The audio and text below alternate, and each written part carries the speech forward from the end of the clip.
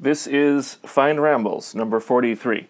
So, last time, I sort of talked a lot about the importance of feedback, but there's a problem.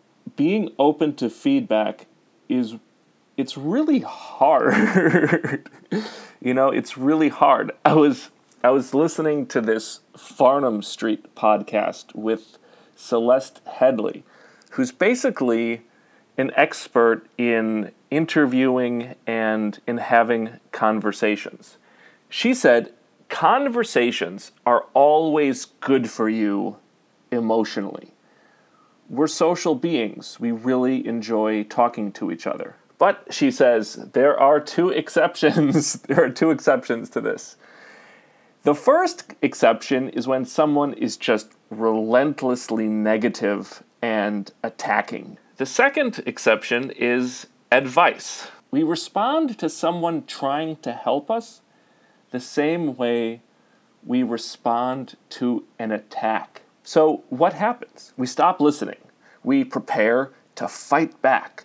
Our ego takes control of us because we identify with our opinions. So this presents a challenge. People resist change. They hate change, but we need to be able to change.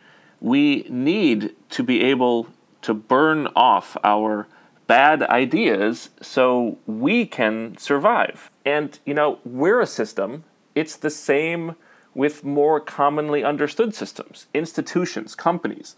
They also instinctively hate change.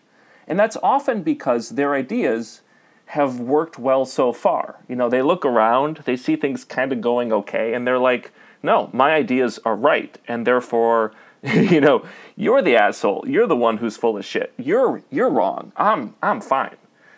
But the problem is the world changes. And so the institution, essentially, if it doesn't change, gets caught out of time. So how do we reconcile this, right? This is a big problem. We need feedback, and yet we hate feedback. We emotionally hate feedback.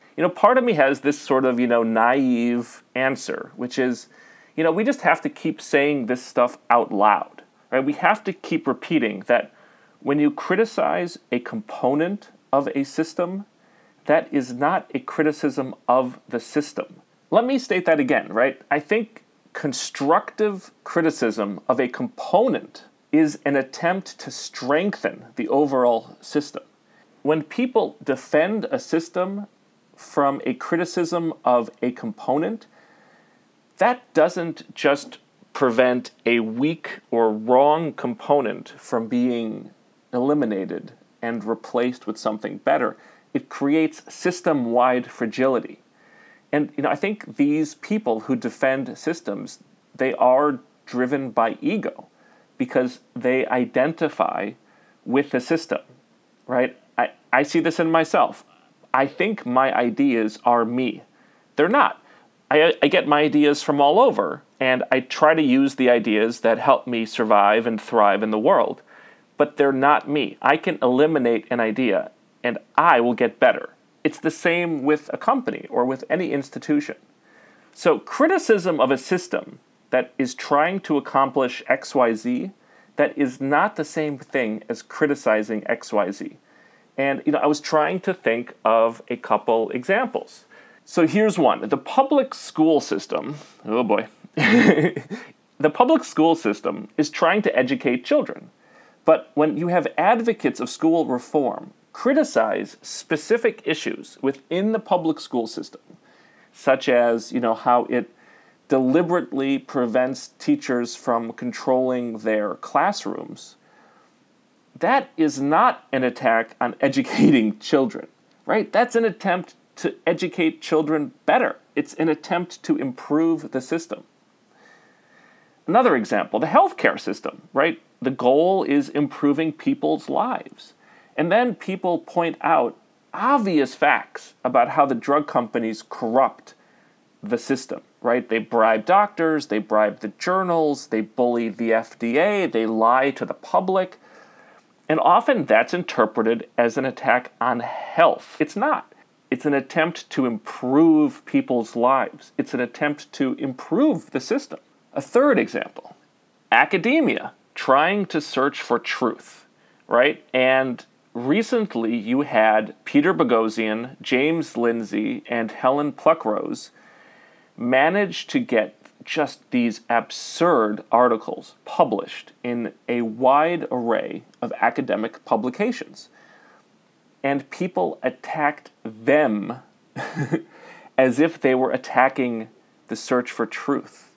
No, they were attacking a corrupt academy, and they were trying to improve the search for truth, right? If you can't improve a system, if you can't criticize a component of a system, the system is going to decay.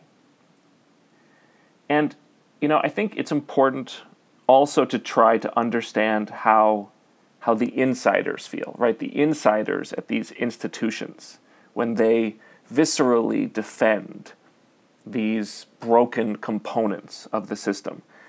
I think they feel a tremendous loss of face.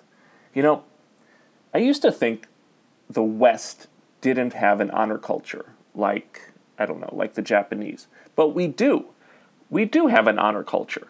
And the worst possible thing for an institution is to lose face. It's to be exposed as a fool, right? That's an existential risk.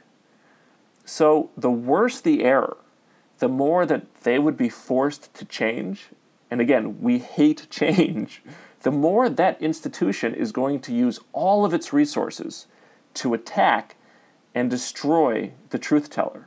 And I think that leads us somewhere important. I think you learn a lot about a person or any institution by how it responds to criticism.